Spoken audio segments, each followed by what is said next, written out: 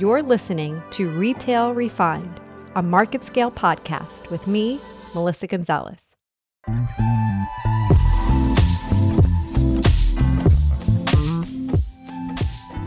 Hello, I am Melissa Gonzalez, CEO and founder of the Lioness Group and principal at MG2.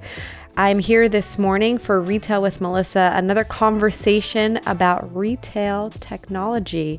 Here with us today is David Sykes. He leads Klarna USA. He is head of USA for them, and Klarna is one of Europe's largest banks offering direct payments, pay after delivery options, and installment payments all in one-click purchase experience for customers. Previously, David was the Chief Operating Officer at QuadPay, another payment platform, as well as International General Manager for Crown Resorts.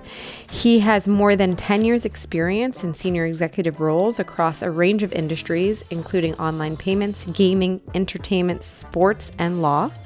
Before entering the payments industry, David split his time between one of Australia's largest private family offices and their major investment, one of Asia's most successfully integrated resort companies. So he is definitely somebody we are excited to hear from.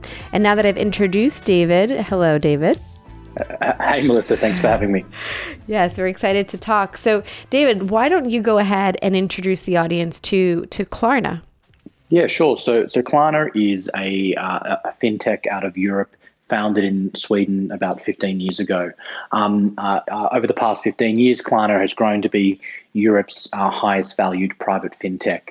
We work with about 200,000 retailers around the world. We have about 85 million shoppers who use the platform. And here in the US, we're growing very quickly as well. So we have about 7 million customers and we work with about 4,000 retailers, including a lot of very prominent US retailers like H&M, ASOS, Abercrombie, Bose.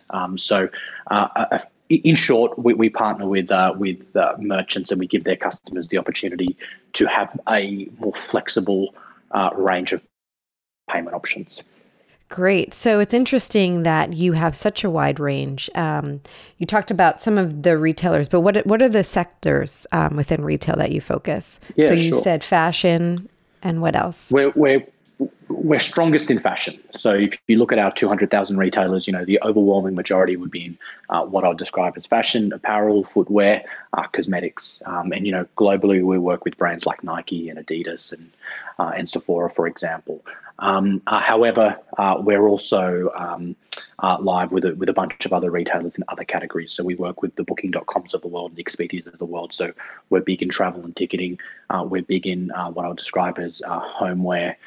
Basically, every category, we would have some sort of a footprint in it, but it's clearly fashion and apparel that's sort of like our biggest vertical by far. What do you think drives these brands to use Klarna? Is it a certain price point threshold where it kind of becomes a little bit more of a need, especially, and I'd love to talk a little bit about kind of the target consumer too, and why they turn to Klarna versus say credit cards. So I know those are two questions, but maybe we could start first with kind of like, is there kind of a price range or threshold where Klarna seems to be kind of a solution that's helping grow their business?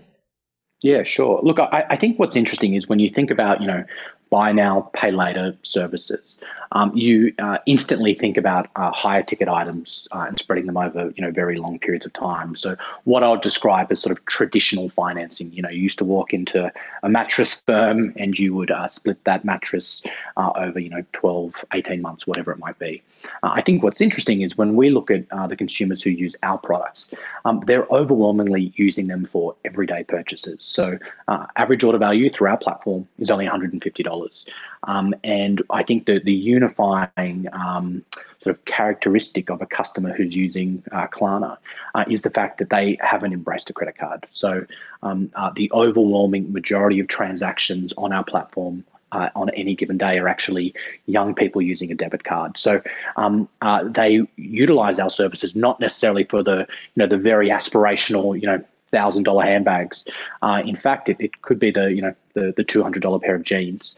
But what we see is the reason they gravitate towards solutions like ours is they don't have credit cards. They haven't embraced credit cards to the same, extent as older generations. And so, the flip side of that is brands work with us because they see this as a very attractive segment of the market to engage with.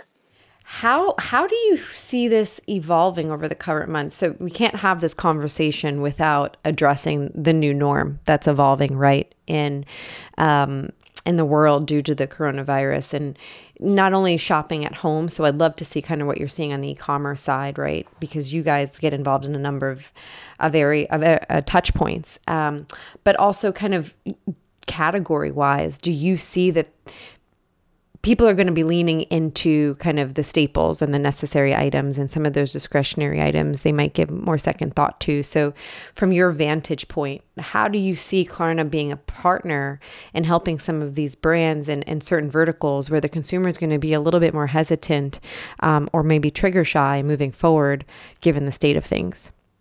Yeah, it's a great question, and I think it's changing day by day. We process about 1 million transactions globally every day. So you've got sort of your finger on the pulse when it comes to what's happening from a consumer spending point of view. I think what's interesting is when you look at China, which went into lockdown, mid-January. They a couple of weeks ago released their first set of economic data, and what I found interesting was physical retail was down substantially. Physical retail had dropped about 20%. Online retail had only dropped about 3%. Quite resilient. And interestingly, when we look at spending patterns through our platform, we're actually seeing something similar, which is there are certainly categories like ticketing and travel which are down significantly, not unsurprisingly, but other categories like fashion and apparel have actually been very, very resilient. Our thesis for why that is the case is that aggregate spending is down, but enough of that spending has shifted from the physical retail world to online to basically keep some robustness in online sales. And I actually think that's going to have some interesting implications for long-term spending habits. My suspicion is if you look at the last 2, 3, 4 weeks, I think there's a large number of consumers, for example, who probably ordered groceries online for the first time. And I think for a lot of those consumers, they probably found it an easier and a more convenient service than perhaps they had expected to. Just as a whole heap of your listeners probably used Zoom for the first time, in the past 2 or 3 weeks. These things are going to have implications on how people interact in the future. But what is interesting is we're definitely seeing consumers still spend online, and in some categories like athleisure actually increase their spending and increase it pretty significantly. What we don't know is how long that stays true if economic conditions really do deteriorate. But right now, online has been fairly resilient. Yeah, that's interesting because I've been talking about that too with you're seeing a faster adoption of shopping online across the board, especially when it comes to grocery and pharmacy items that didn't have big adoption here in the US. And you see that quickly change because people are making the choice, do I feel comfortable going outside or do I want to just get my food? So, and the other thing is surprising that you mentioned is apparel because, I personally, I'm feeling a little trigger shy when I'm like, ooh, do I really need that? And I do feel like a lot of people are probably waiting for sales and discounts too now because they know that brands are going to have to get out of inventory and they could wait for deals. So it's going to be interesting too to see how that reshapes, consumer psychology. Like, do I wait for deals now? And how they balance that out. I think that's a really interesting point. So when we say that there has been a surprising resilience in online sales, what I don't know yet is how much of that is being driven by heavy discounting. So, if you look at retailers like Everlane, this week they announced a site-wide 25% discount. I don't think they've ever done that before. So what is unclear at the moment is how much of this consumer demand is being inflated by discounting. I think a portion of it must be. Consumers are probably expecting discounts given the current economic environment. So what we don't know really is, how long this stays resilient for. If there's a quick recovery, things will likely be okay. But if it drags on, overall spending both online and in store might decline precipitously. For sure. And it's interesting. You're kind of seeing it in different industries. So you have a good vantage point being that you're involved in, apparel and beauty and home. And because beauty on the flip side, right? I feel makeup probably isn't as high of a need, but there's a lot of DIY beauty happening at home. And if I think of skincare and hair care and other areas, there's probably support of spend because people can't go to the nail salon, they can't go to the hair salon, they can't, go get a facial, and they want to do some of those things for self-care at home. Yeah, that's exactly right. It is interesting, right? Because you see two things through our data, right? So one is, of course, we see total spend. So, if a consumer was spending $100 3 weeks ago, what are they spending today? But you also see how that $100 is allocated changing pretty significantly. And it would be fair to say in almost every category, spending has dropped, with the exception of apparel and cosmetics. So consumers online are still spending roughly the same amount, but the way they're allocating that spend has changed pretty significantly. So all of those other categories, like, for example, ticketing, home and garden, entertainment, for example, all of those categories are down. Apparel, cosmetics, accessories is up. And I think that, to your point, might be that, people are staying at home. Some of those larger, consumer electronics, for example, is down.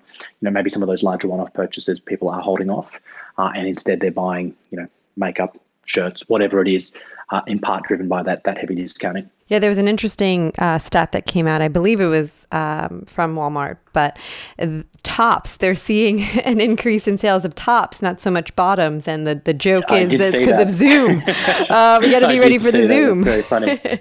That's very, very funny. I'm sure that's the case. So you have an interesting vantage point for a couple of reasons. One, you work across these different verticals, but also, the way in which the touch points, right? So there's in-store, which right now, for the most part, is on shutdown here in the US. And then there's e-commerce, and then there's social shopping.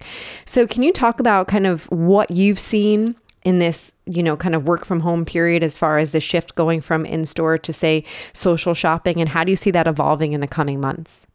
Yeah, it's interesting. Look, I think a lot of retailers are going to use this period of, basically the physical stores not being opened to actually, accelerate plans that they had around, point of sale in store. So, we have already heard anecdotally about larger retailers that were prioritizing solutions like Alipay, for example, prioritizing instead offering a buy now, pay later solution at the point of sale. And the reason for that being, an expectation that that tourism isn't going to pick back up as quickly as, domestic spending will. So I think a lot of retailers are actually using the fact that people aren't in stores to really think about what is the strategic, priorities that they have for point of sale and for the physical retail experience. I definitely think that this whole experience has accelerated or prioritized for a lot of retailers the importance of online. So I think for a lot of larger retailers where they were sort of reluctantly dragged to online, it's their only revenue driver at the moment. So I really do think it's accelerated the importance of online. And I think that's going to be one of these lasting changes that comes out the back of this. And I think related to that is an acceleration of the importance of things like social selling, for example, like utilizing tools like Instagram as a primary channel for retail sales. And I think for a lot of direct-to-consumer brands, that's their sort of their bread and butter.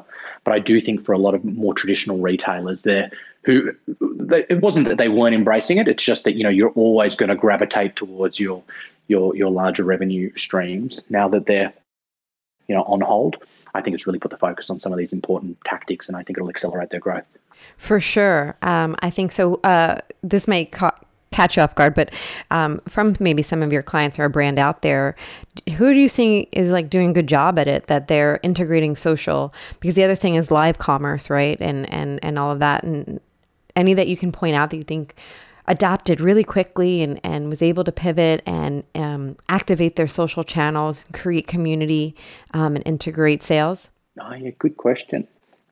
Good question. I'm trying to think off the top of my head. I mean, we're very fortunate in the sense that we work with about 4,000 retailers, and the overwhelming majority would be direct to consumer. And I'm trying to think of a single example that makes a heap of sense to call out. But we work with a bunch of great retailers like the Manso Gabriels of the world, who are just these very dynamic direct to consumer brands.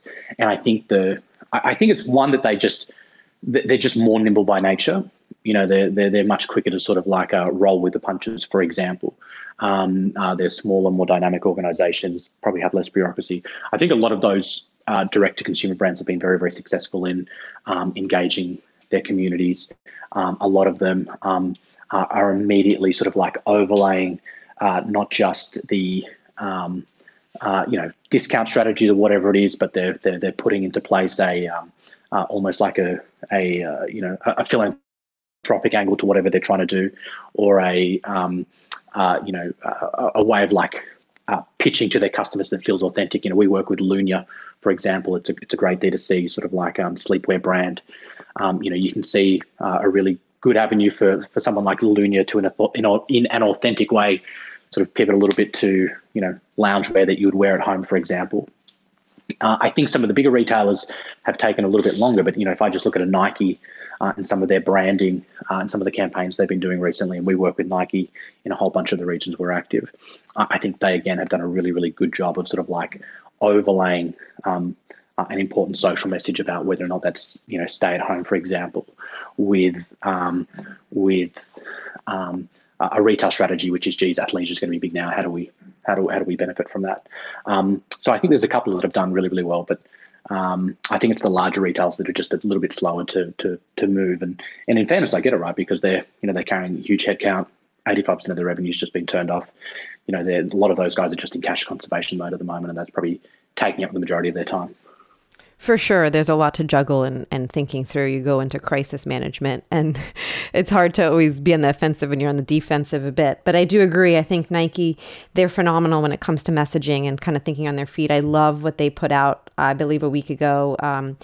If you ever dreamed of playing for millions around the world, now is your chance. And that's play inside, play for the world. It's pretty powerful. Yeah, it is pretty powerful. So I have two more questions, and then we can get to one fun one before we log off. But how, as you're saying, brands are realizing they have to kind of up their game for online, right?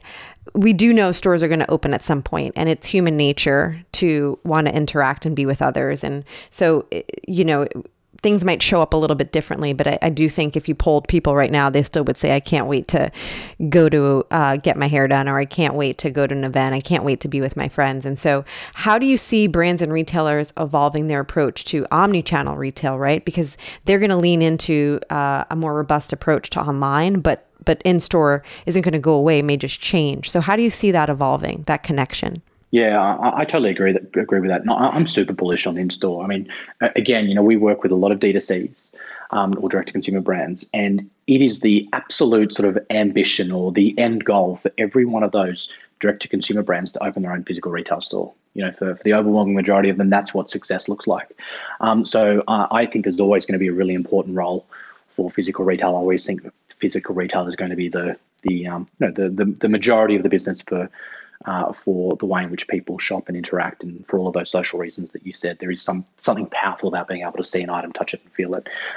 In terms of what the implications are for retailers, there's not a retailer that we speak to today that doesn't realize the importance of a unified experience for a customer. And I think for a whole heap of reasons, many of them technical and many of them, just purely due to legacy systems, the experience for a customer online is very, very commonly different to the experience for a customer in store. If you send a package back, you can get a refund to a credit card. If you go in store, they're going to have to refund you via a gift card. Now that's a strange, certainly ununified experience for a customer. And the reason for it is, changing physical point of sale systems across, 600 retail locations is a big, expensive, laborious task. Replatforming to a new e-commerce system, while still challenging and time consuming, in comparison is much, much easier. So I think the concept of that unified experience, I think, is increasingly very, very important. That for a customer, it doesn't matter if they're buying online or in store. They're shopping with a brand and they want that experience to be consistent. And I think what's interesting again is, there are a whole heap of retailers who are doing that very, very well. So, I think about, I live in New York, and I think anybody who wants to know what sort of the future of retail looks like, go to Nike in New York, go to Apple in New York, go to Nordstrom, the new Nordstrom shop in New York, and you get a sense for what that unified experience is like for a customer. And I think it's sort of like, if you want to know what cars will look like in 10 years' time, drive a sort of a Mercedes today. I think all of those retailers are a really good example of that. You want to know what sort of like true omni-channel unified experience looks like for a customer, and in 5 years' time, visit some of these retailers that are doing a really good job of it today. I agree. I try to put it on my list to make sure that I'm getting out into the streets and being able to see some of these experiences. And although what some of them have accomplished on the bigger scale, right, the Nikes of the world, not every brand could pull that off, but I think they could take a lot of inspiration from, the essence of it and leaning into things like personalization. And, they were one of the first movers in integrating the in-app purchase while you're in store. And so it's great to have some of those leaders that continue to push the industry forward. On that note, one thing you mentioned a little earlier, and I do think it is very much in the spotlight right now, is a brand's mission for social responsibility as well, right? Because we're at a point where a lot of them are seeing hits to their business, but they're stepping up and they're joining the fight and they're utilizing their resources in a different way. And so I see as a company, you have a mission of social responsibility to be climate neutral. So tell me about that and how you guys are looking to help achieve that. Yeah, I would love to talk about that. And just before I jump into it, you made a good point, which is, not every brand can replicate what Nike does. And, one of the things that I would say, and I think it actually ties into, our sense of purpose, is providers like ours, technology companies like ours, in part we exist to close the delta between a small brand or a large legacy brand and Nike. We actually see part of our goal is how do we create tools that make it easier for a retailer to replicate, the experiences that a Nike can offer. And that's not just us. That's a whole heap of technology providers in the industry. It's about how do you close that sort of that delta between these ultra successful retailers and up and coming retailers or legacy retailers trying to reinvent their businesses. And we feel really strongly about being a partner in the retail industry to make those sorts of transitions easier. In terms of sort of our social mission, if you think about, like I said, what's the sort of the unifying characteristic of our customers, right? And you could almost say it's that they're very distrustful of traditional financial institutions. And if you think about Klarna, like Klarna is actually a bank. We're a regulated bank overseas. We're a fintech, we're a financial institution, but we very early on made the decision to almost sort of position ourselves as a rebel bank. We wanted to create a brand that really resonated with our consumers, and they're overwhelmingly young. They're overwhelmingly socially conscious. They're overwhelmingly concerned about the environment, and we really wanted to make sure that we, in a very authentic way, could build a brand that resonated with them. So if you look at our colors, it's sort of like a bright pink. If you look at every other financial institution in the world, they're blue. The reason they're blue is safe. We wanted to think differently, and part of that, aspiration to think differently is thinking really, really seriously about, our role in the community. And one of the ways that sort of manifested is through our ambition to be climate neutral. So by the end of this year, we'll be a climate neutral company, financial institution. We think that's really, really important. We think that reflects the values and the ambitions of the customers who use us. That's amazing. I couldn't agree more. Here at Lioness Group, who is an MG2 company, we have a sustainability goal we have a little longer way, 2030, but wanting to be a partner to help all of our clients build sustainable environments And we have a strong commitment to do that, although it might take us a decade to fully get there. But we're looking at the materiality of things and just how we be more conscious about that. So I think that that's great that people are leaning into that. It's interesting that the way of the world right now is actually, I think, making people think about it even more. Yeah, totally agree. And even if you look at some of the brands that we partner with, there is, clearly, whether it is sort of like the secondary marketplaces that are emerging, or brands like Allbirds or Everlane that are very sustainably minded, it's really, really clear there is an entire generation of young people who are emerging into leadership positions who take this stuff really, really seriously. And for brands like us, if we want to, enjoy the business of those consumers, right? Like we've got to step up to. It's a genuine expectation that corporations, fintechs, technology providers, whatever it is, actually sort of walk the talk when it comes to these sorts of things. So it's something we take really seriously. That's great. Well, this has been a great discussion. It's interesting all the points of view you have, because as you mentioned at Klarna, you work with a vast array of brands and retailers, from D2C to mass retail and then across verticals. And I think the world's going to continue to evolve, and I'm sure the data will continue to evolve, and we're going to continue to see data points come out of that. But before we go, while we aren't able to all travel, and you are from Australia, one thing I'd like to ask you is maybe we start with a virtual trip, but when I do get the time, and it is possible to travel the world again, what are the 3 places that I should go in Australia? Yeah, look, that's a really tough question, right? And I should say I grew up in Sydney, so I'm quite biased about where I would suggest that you should head in Australia. And look, if I had to sort of pin it down to sort of 3 things that I think you should do, and I'm trying to be as unbiased as possible, so I'll be a bit dispersed geographically. I think to head to Australia and not go to a beach is an absolute crime. And I've been very fortunate to travel quite a few places, and it's the one thing I could say that I've never seen replicated, just the quality of beaches in Australia. So whether it's my personal favourite beach, which was Tamarama in Sydney, which was sort of 1 or 2 beaches down from Bondi, which most people will be familiar with, but there's almost nowhere you can go in Australia from a coastal perspective, and there's not going to be a fantastic beach. And so that would have to be my number one thing to suggest.